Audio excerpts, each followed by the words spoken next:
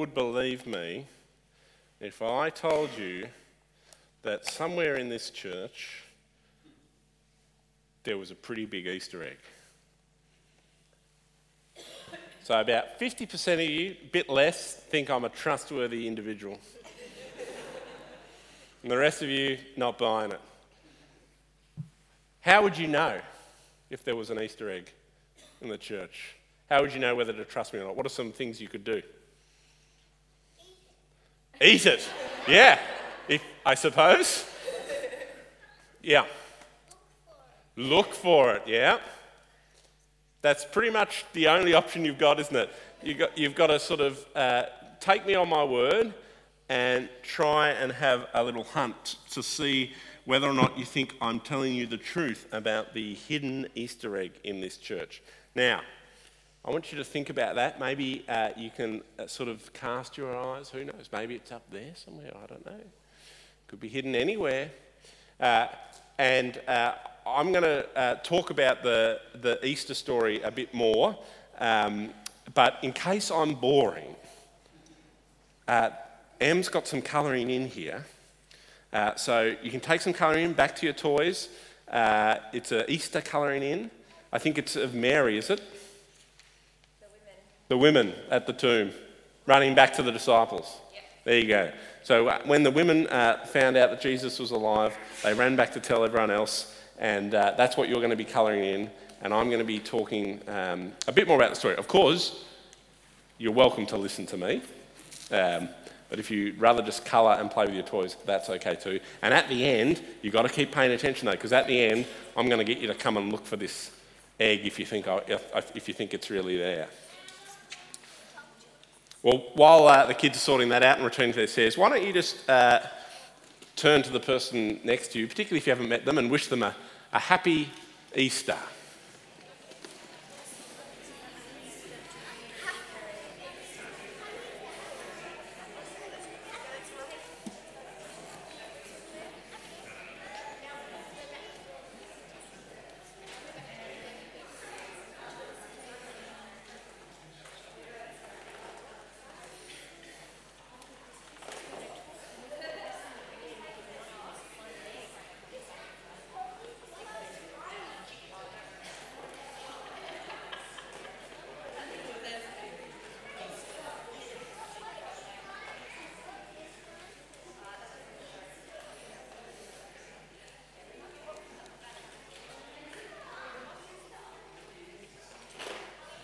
Whoa.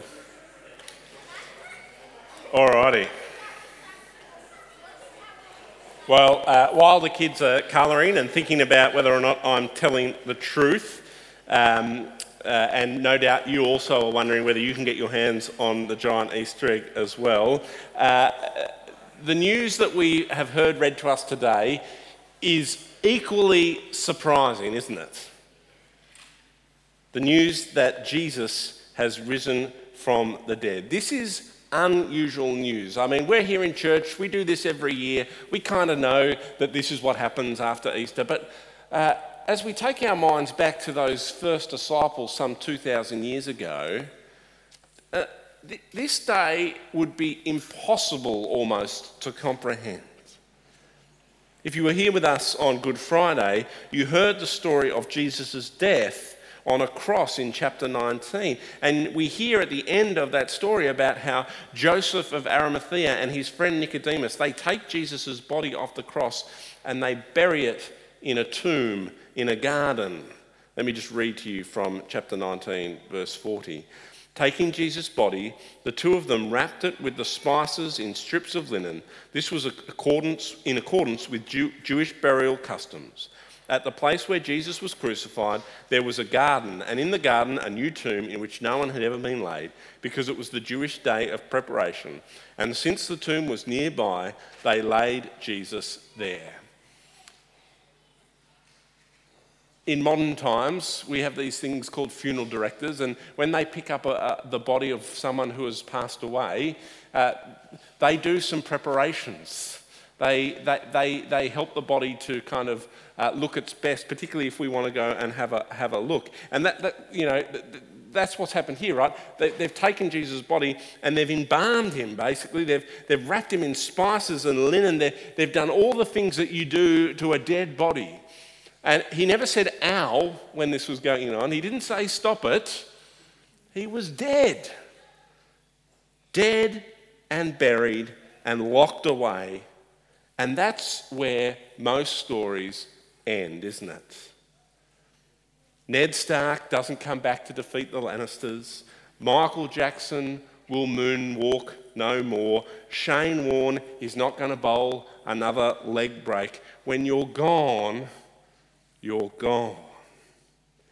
Part of the shocking nature of death is its final reality. And unfortunately, we all know it too well.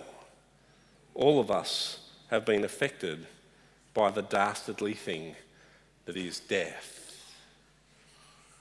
So when you think about the disciples who followed Jesus around for 3 years, who've given up everything because they thought this man was going to become the king of Israel, he's now dead. And their lives have been wasted. That's the headspace that these guys were in as we get to that first Easter morning. Early on the first day of the week, chapter 20, verse 1, while it was still dark, Mary Magdalene went to the tomb and saw that the stone had been removed from the entrance. So she came running to Simon Peter and the other disciple, the one Jesus loved, and said, "They have taken the Lord out of the tomb and we don't know where they have put him." When Mary goes to the tomb, she goes there, she sees the stone has been moved, and she doesn't just go, clearly he's alive. She thinks someone's nicked his body. Someone's stolen him. What are we going to do?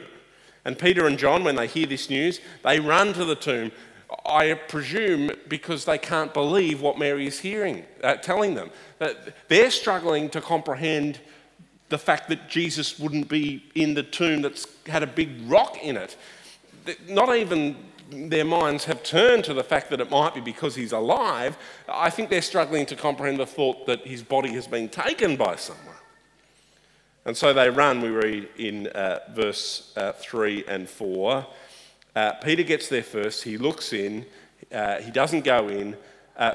John gets there first, looks in, and then Peter goes straight in. Verse 6. Peter came along behind him and went straight into the tomb, saw the strips of linen lying there, as well as the cloth that had been wrapped around Jesus' head. The cloth was still lying in its place, separate from the linen. This is weird. They get there, Jesus isn't there, and they're, I think, equally confused. It says in verse 8 that John, when he goes in, reached the tomb first and he saw and believed. But what I think he's believing at this point is not Jesus is alive, but that Jesus is not in this tomb anymore. He believes Mary. I think what we're seeing here is a step towards belief. Okay, I'm accepting the facts before me. My dead friend is not in his tomb anymore. Mary has told me that. I now believe it. And I think there's good grounds for that, because look what John tells us in verse 9. They still did not understand from Scripture that Jesus had to rise from the dead. So it's not that they've figured out what's going on just yet. And it's quite remarkable, really, isn't it? Because we know that these disciples and Mary Magdalene, they saw Jesus do a lot of cool stuff. They saw him perform miracles. They saw him heal people. In fact, in chapter 11 of John's Gospel, they saw Jesus raise a man from the dead, in Lazarus. So you think they've got plenty of grounds on which they could be entertaining the thought, maybe Jesus is alive, but of course, it just seems to not be crossing their mind, especially when Jesus has kind of taught them that this is what's meant to happen. But their view of the world, their way of approaching things just means, for now, this is just not on their radar. And I tell you all this because I wonder what you think of the claim of Easter Day. What do you think about the claim that Christ is risen, he is risen indeed? Fun words, nice song to sing, great excuse for some chocolate, or truth and life-changing truth?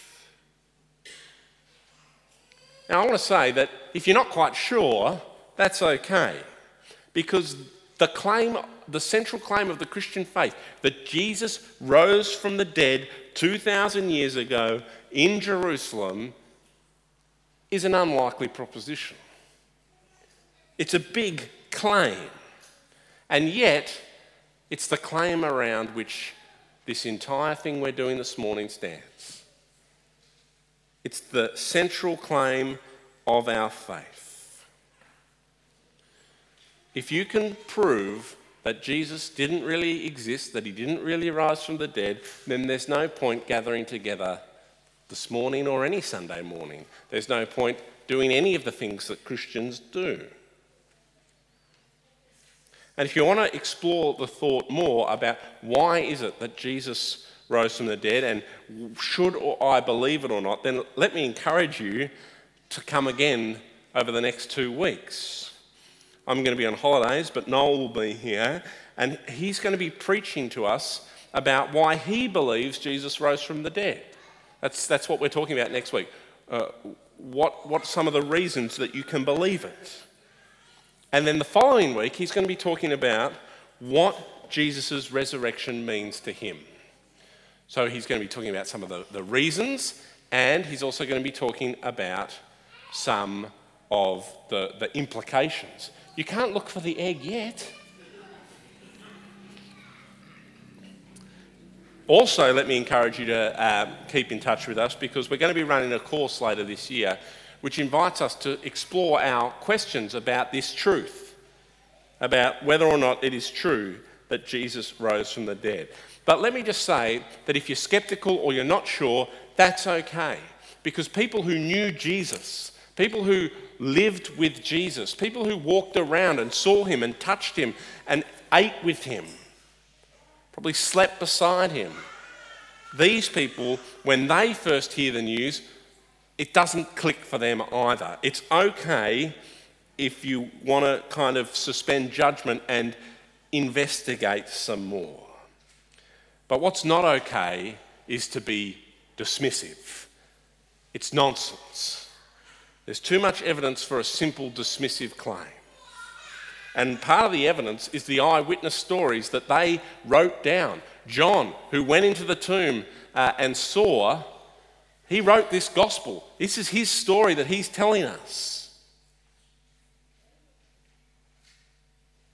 So let's spend some time hearing his story of how he came to understand and believe this remarkable once-in-a-lifetime event. Well, we see, he says, as we look back at the story, Mary is distressed. She, you'll remember, was by the cross of Jesus as he was dying, verse 25 of chapter 19. Near the cross of Jesus stood his mother's sister, Mary the wife of Clopas, and Mary Magdalene. I mean, you can imagine, can't you, when there's someone you care deeply about, they've been unjustly tried, and now you're standing there watching them die. You can see them struggling to breathe. You can see the pain. This is a deeply distressing event for Mary. And she's in the midst of her grief when she goes to the tomb on Sunday morning. One assumes she probably went there on Saturday too, to go and to continue to mourn the loss of her friend and her Lord. And to find that the grave has been robbed, as she thinks, is deeply distressing. She stood outside the tomb, verse 11 of chapter 20, crying. And as she wept, she bent over to look into the tomb.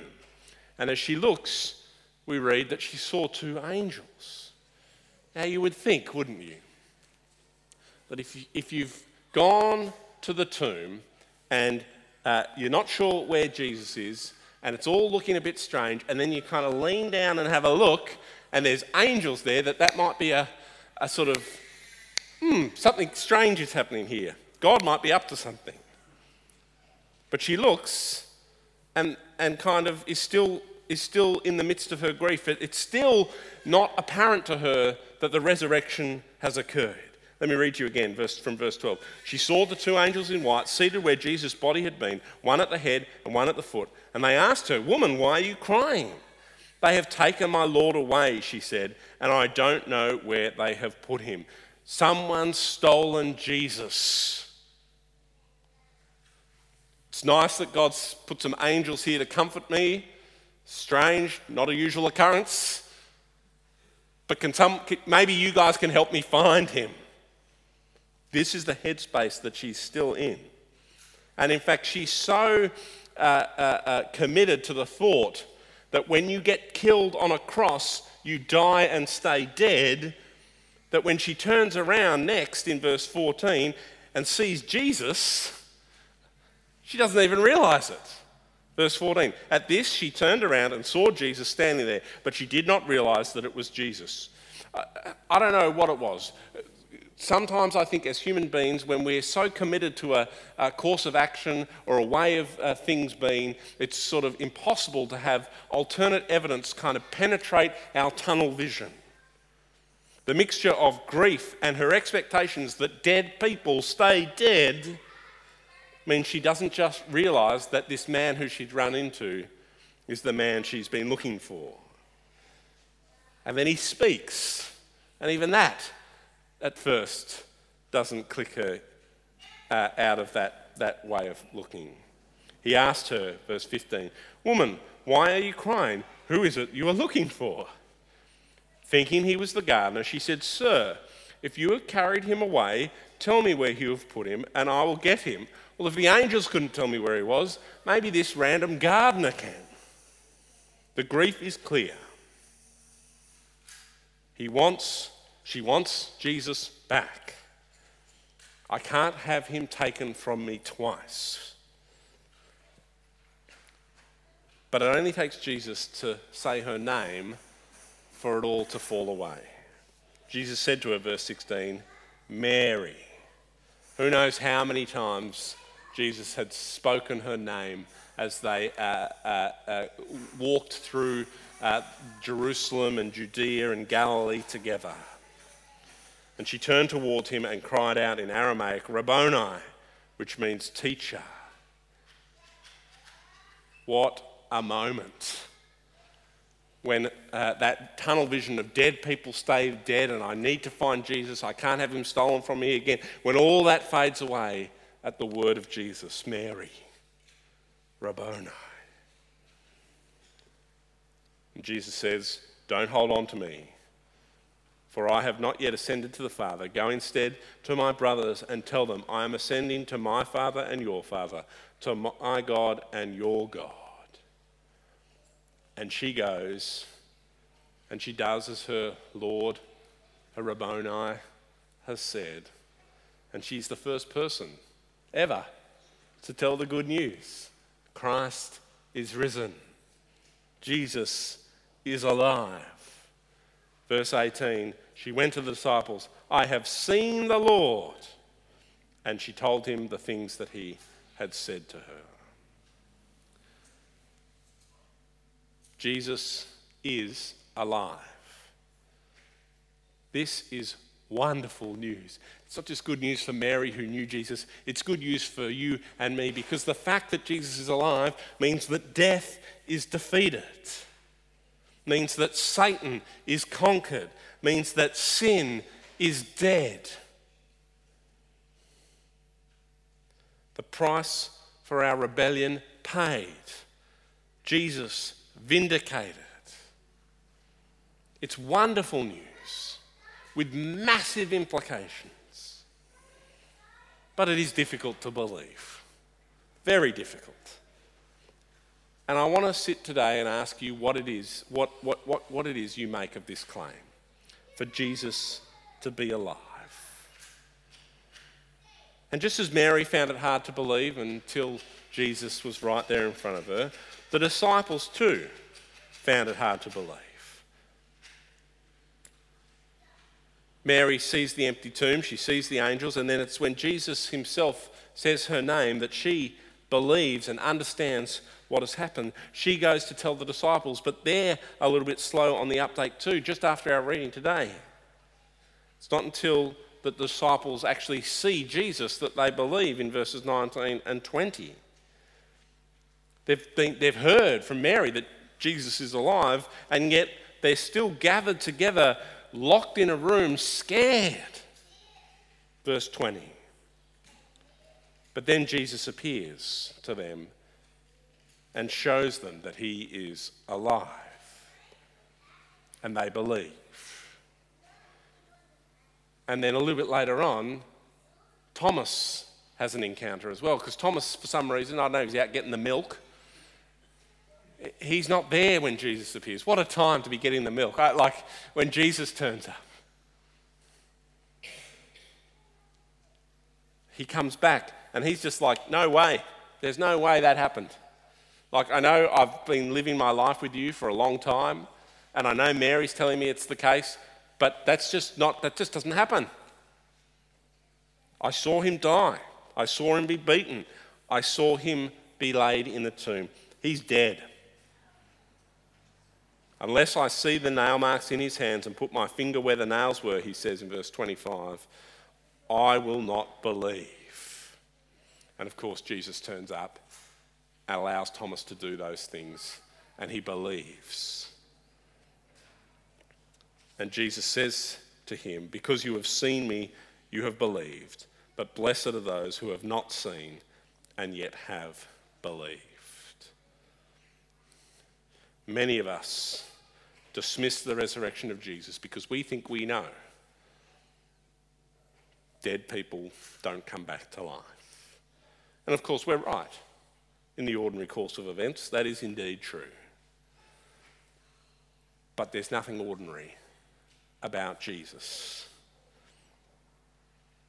Jesus was the Son of God, sent into the world to save us. He died a death he didn't deserve, and so God raised him from the dead, vindicating him as innocent and able to pay the price for you and me. And John's gospel is written, all the gospels are written, so that you and I could have eyewitness accounts of this. And these people are telling us in the story, we didn't believe it either. We know this is ridiculous. But it's true, I tell you it is true. And Jesus says, blessed are those who believe who have not seen. We won't see Jesus rise from the dead. We were born too late for that. But we have these accounts, and we can still meet Jesus by his Spirit as he dwells in us as we put our faith in him. Trust the eyewitnesses. Trust their account. They had nothing to gain. They had no reason to die for this story, which is what happened to most of these eyewitnesses. People killed them. Stop talking about this thing that's not real. But they were committed to it because they'd seen it. You know what it's like when you've seen something, but no one believes you, but you know it's true, so you're committed to the truth regardless. Think of all the whistleblower stories and movies out there where someone knows the truth about big tobacco or whatever, and it's hidden, but they're committed to the truth despite the cost because they know the truth. That's how it is with our eyewitnesses who wrote down this story so that we could believe. Let me invite you to continue your journey wherever you're at. Maybe you already believe, maybe you're not sure, maybe you're here with someone who does believe. But wherever you're at, let me encourage you to believe this story, this remarkable story, because it matters greatly it's a world-changing story, and it will change your life. Well, kids, how's your colouring going? Good? The reason I told you there was an egg was because I was trying to be an eyewitness to an event, the hiding of an egg in this church. Not a very significant event to me, possibly to you guys though. Nonetheless, who believes me that there's an egg hidden somewhere in this church? A relatively large egg, though not the biggest egg I've ever seen. If you believe me, you can quickly, and if you believe me and you're under the age of 15, you can quickly come and try and find it. You've got 30 seconds. 30, 29, 28, 27, 26, 25, 24, 23, 22, 21, 20, 19, 18, 17, 16, 15, 14, 13, 12, 11, 10, 9, 8, 7, 6, 5, 4, 3, 2, 1. Oh no. Did you find it? No. So do you believe me? Or are you starting to doubt? Not sure? I wonder, am I a trustworthy witness? What's in here? Oh.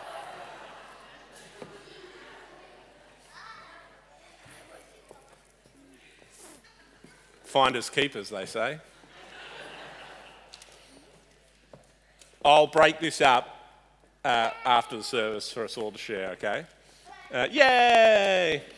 And also, we're going to do another Easter egg hunt after the service, but you can return your seats. Easter egg.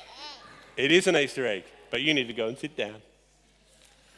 A funny little side story for the kids, but nonetheless, illustrative of a perfect point. Sometimes it can be difficult to sift through the evidence. Sometimes it takes a second or third look. Sometimes we need some help from a trusted friend who's a little bit further along the journey. But we have the evidence. We know it's true. Jesus rose from the dead. He came to bring us back to his Father.